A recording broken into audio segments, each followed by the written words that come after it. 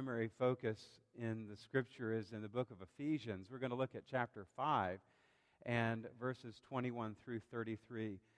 I'll do some setup this morning, and then we'll be reading a little bit later from the Message version of the Bible, which is given to us through the power of the Holy Spirit by Eugene Peterson, wonderful author and writer. As we kind of set things up, you know that we're in a series of messages on what it means to be a member of God's church. The series is based on that little book, I'm a Church Member, by Thom Rainer, and we've taken some of the principles in his book and are seeking to apply them as we seek to understand what it means to be a member of God's church in this place at Huguenot Road Baptist Church. And today we're going to focus on church and family. What does it mean to lead our family to be productive and effective church members? Because we are all responsible to lead our families to be healthy church members. I can say from my own upbringing, we went to church some, but it wasn't something that was the number one priority.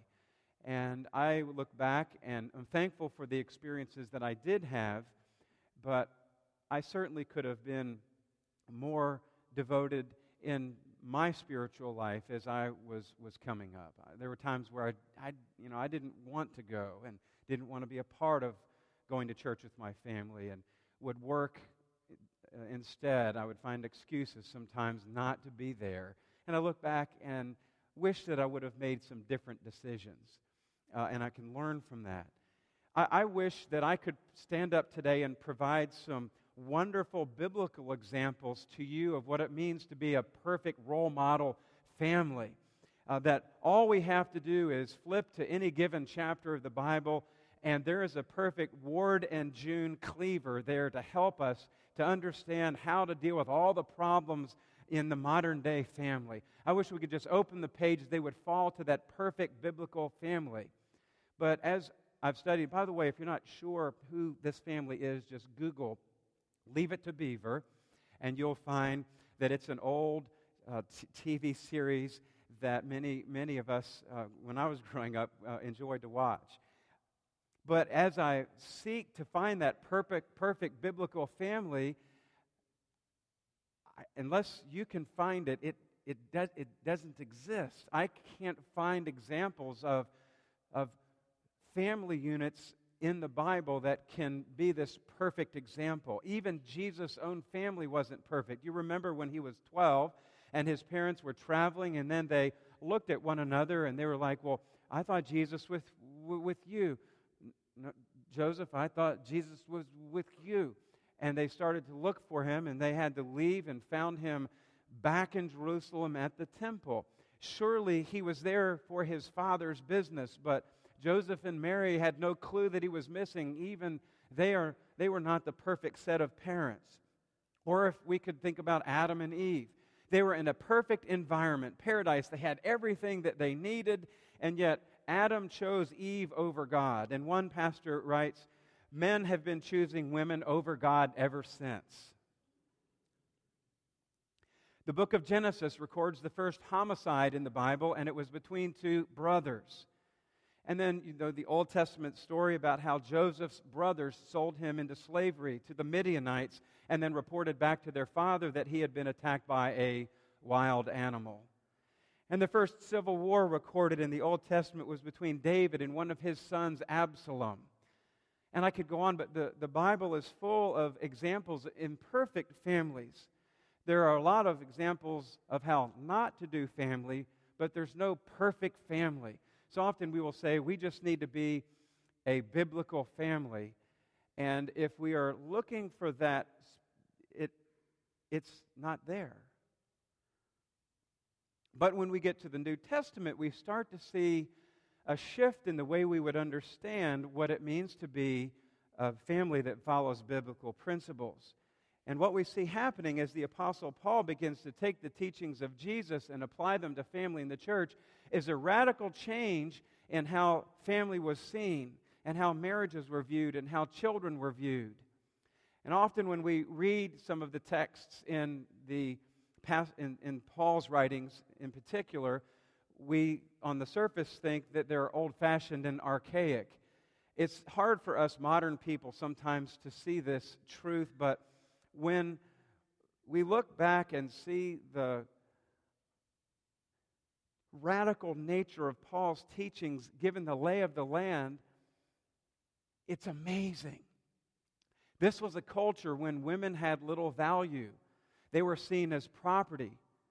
Have you ever wondered what it would be like if you were a female then and you were considered property? Or in the Roman world, where Christianity started, women or children had no real rights or freedoms. Children often went unnamed because of the high percentage of infant mortality. And fathers would often adopt other children who were more responsible so that they could leave their inheritance to them as opposed to their responsible biological children. And then Jesus comes on the scene and he preaches a totally different message. He says, "Let the little children come to me." And that was huge. You mean Jesus would actually let children take the place of adults? And then the Apostle Paul lifts Jesus' teachings and elevates women and children to a place that they had never been before. Women and children were given value they had never experienced before in their culture. And in today, in every culture that has embraced Judeo-Christian worldviews, women and children have fared better and have suffered less. There are women in countries around the world today who fight against the tenets of their religions for the sake of equality. So when Paul said the things that we are about to read in the book of Ephesians, he gave women hope, but rocked the world of many others in authority. Paul's teachings were based on the truth that Jesus went to the cross and died for all the people, men, women, and children equally. They were all seen as equal heirs of the kingdom of God, and I think that's amazing. So often when we hear these words read, we think that there's an under-over or a relationship, that one is subservient to the other. But Paul says, no, it's about mutual submission. It's about mutual submission, loving one another as Christ first loved you. But these words began to shape how families in the early Christian church began to operate. And this influenced cultures and communities and countries, and was that which influenced and continues to influence the movement for human freedom and dignity today, especially organizations like the A21 movement, which is set out to abolish human trafficking in the 21st century, and others, Richmond Justice Initiative, and on and on.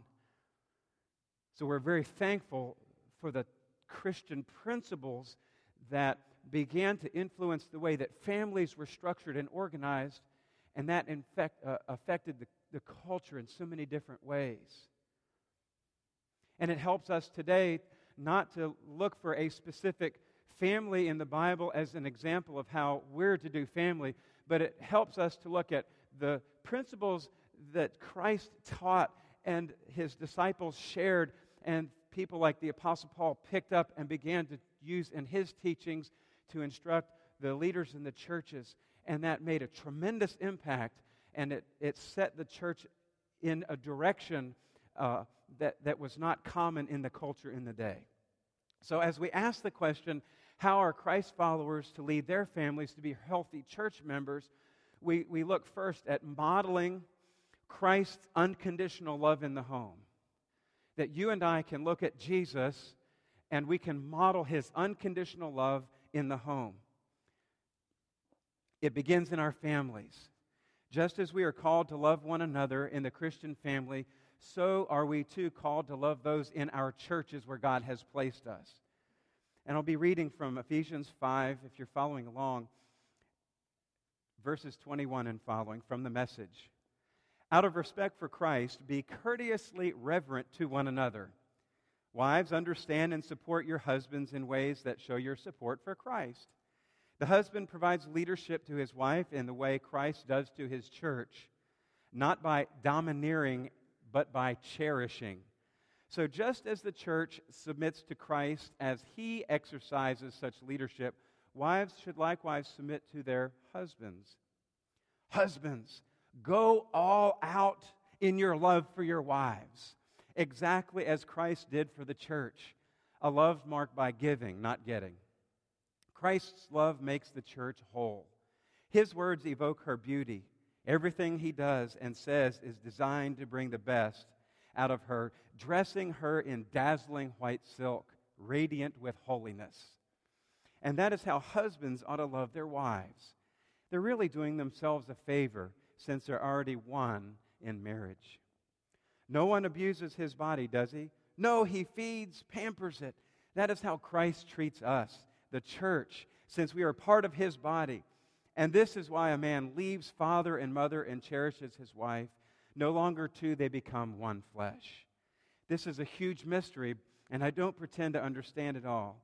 What is clearest to me is the way that Christ treats the church.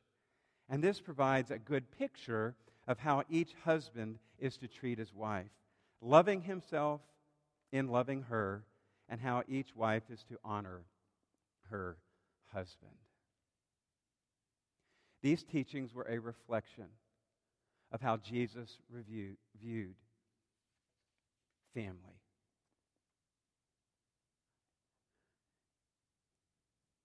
We also have to love those who are in our churches, despite their imperfections. In our families, we've got to teach our kids to love others in our family despite their flaws.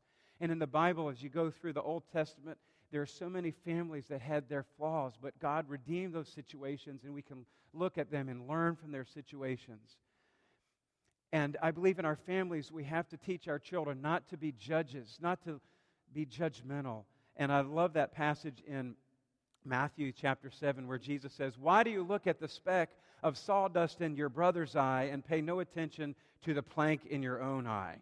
How can you say to your brother, 'Let me take the speck out of your eye,' when all the time there's a plank in your own eye?" And I just have this visual of this 2x4 in my own eye. This huge board as I'm trying to get a speck out of my brother's eye. Jesus says, "You hypocrite, first take the plank out of your own eye, and then you will see clearly to remove the speck from your brother's eye." Matthew 7, verses 3 through 5. This means that we've got to extend grace to our family members and to others who are around us. Just as we have received grace from God, we extend that same grace to others who are around us because His grace is sufficient to us for all times. So we model Christ's unconditional love in the home. That's a way to teach our children. And then second, we can engage in worship regularly as a family. Not only corporate worship as we are today, but also family worship. And the passage that we have today is, again, Matthew 22, which you've just heard read. "Teacher, which is the greatest commandment in the law? Love the Lord your God with all your heart, soul, and your mind, and love your neighbor as yourself." These words are given to us by Jesus and taken from the Old Testament passage, Deuteronomy chapter 6, verses 4 through 9, which is known as the Shema. Can you say Shema? Shema. Shema means in the Hebrew to hear. And then following Leviticus in chapter 19, verses 18, about loving neighbor. Jesus himself would have been taught these principles from his childhood. And we hear in Deuteronomy, "Hear, O Israel, the Lord your God is one. Love the Lord your God with all your heart and with all your soul and with all your strength. These commandments that I give you today are to be on your hearts. Impress them to your children. Talk about them when you sit at home and when you walk along the road, when you lie down and when you get up. Tie them as symbols around your hands. Bind them on your foreheads. Write them on your door frames of your houses and on your gates." Devout Jews would have taken this literally, and they would have small scrolls containing these verses and perhaps some other brief Old Testament passages placed into small containers called phylacteries. And they would be bound to the arm and the forearm and to the forehead during times of prayer. And then a similar container was called the mezuzah, and it was set into the doorpost of the Jewish home. And the duty was to educate children in the faith, and every time one would come in or come out of the home. They were reminded of the teachings of God to love the Lord your God with all your heart, soul, and your mind and your strength. Jesus taught these were to be the most important commandments. Both internal worship written on your heart and external worship, corporate worship, and loving neighbor as yourself. The Leviticus 19:18, do not seek revenge or bear a grudge against anyone among your people, but love your neighbor as yourself. I am the Lord. By engaging in worship as a family, corporate worship, by coming together, and by worshiping in the home. Maybe it's taking the Take 30 model that Philip shared just a little earlier that we introduced last week and using that at the kitchen table as you begin your day. I don't know what that would look like for you. Maybe you would adapt it in some way. Maybe you have a family devotional. Maybe you have a certain set time that you pray together. Maybe it's in the evening before bedtime. But worshiping together corporately and worshiping together in the home is family worship. Help to reinforce the basic teachings of the Christian faith and equip our young people to love God and to love neighbor, which is so very important in today's culture. Never underestimate the power and the importance of teaching your children well. Never underestimate the value of teaching them that they can tell you anything, anytime, any place. There's a trust that builds when you bring that kind of understanding into your home. Even if your children might make a poor choice, they can come to you and they can talk with you about it. Even when they're older and maybe they're in a season of life where they're making some tough decisions and maybe things that you wouldn't have selected for them, they can remember the foundation and the principles that they received in the home and in the church, and it will help them in the days that are ahead. Paul McCartney, the singer that was with the Beatles, remembers how his mother taught him and how she was available to him whenever he needed anything. He says he remembers a time when he was really struggling, and sometimes he wondered if he would make it. And then one night he had a dream about his mother who died when he was only 14 years old. And in an interview, he said, she had been a nurse, my mom, very hardworking, and she wanted the best for us. We weren't a well-off family. We didn't have a car. We just about had a television. So both of my parents would go out to work, and my mom contributed a good half to the family income. And at night when she came home, she would cook.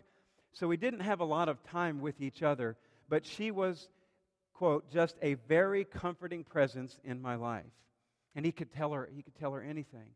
So in this dream, 12 years later, he says his mother appeared, and there was her face completely clear, particularly her eyes, and she said to me very gently during his time of trouble, reassuringly, let it be. It was lovely. And he said, I woke up with this great feeling. It was like she had visited me at a very difficult point in my life and gave me this message. Be gentle, don't fight things, and just go with it, and it will work out. So being a musician, Paul McCartney says that he immediately got up after the dream and started writing the song, and he said it didn't take long, and he wrote the main body in one go, and then the subsequent verses developed from there. When I find myself in times of trouble, Mother Mary comes to me, speaking words of wisdom, let it be. And Mary was his mother's name. And in my hour of darkness, she is standing right in front of me, speaking words of wisdom, let it be, let it be. And when all the broken-hearted people living in the world agree, there will be an answer, let it be. For though they may be parted, there is still a chance that they will see, there will be an answer, let it be. And later in the song, and when the night is cloudy, there is still a light that shines on me. Shine on till tomorrow, let it be. I wake up to the sound of music. Mother Mary comes to me, speaking words of wisdom. Let it be. Let it be.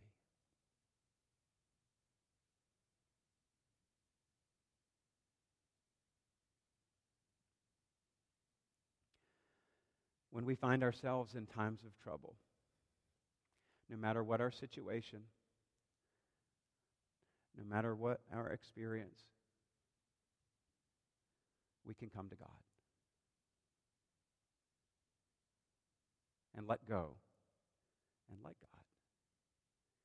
And these are the things that we can teach in the church and in our families. Thanks be to God. Please bow.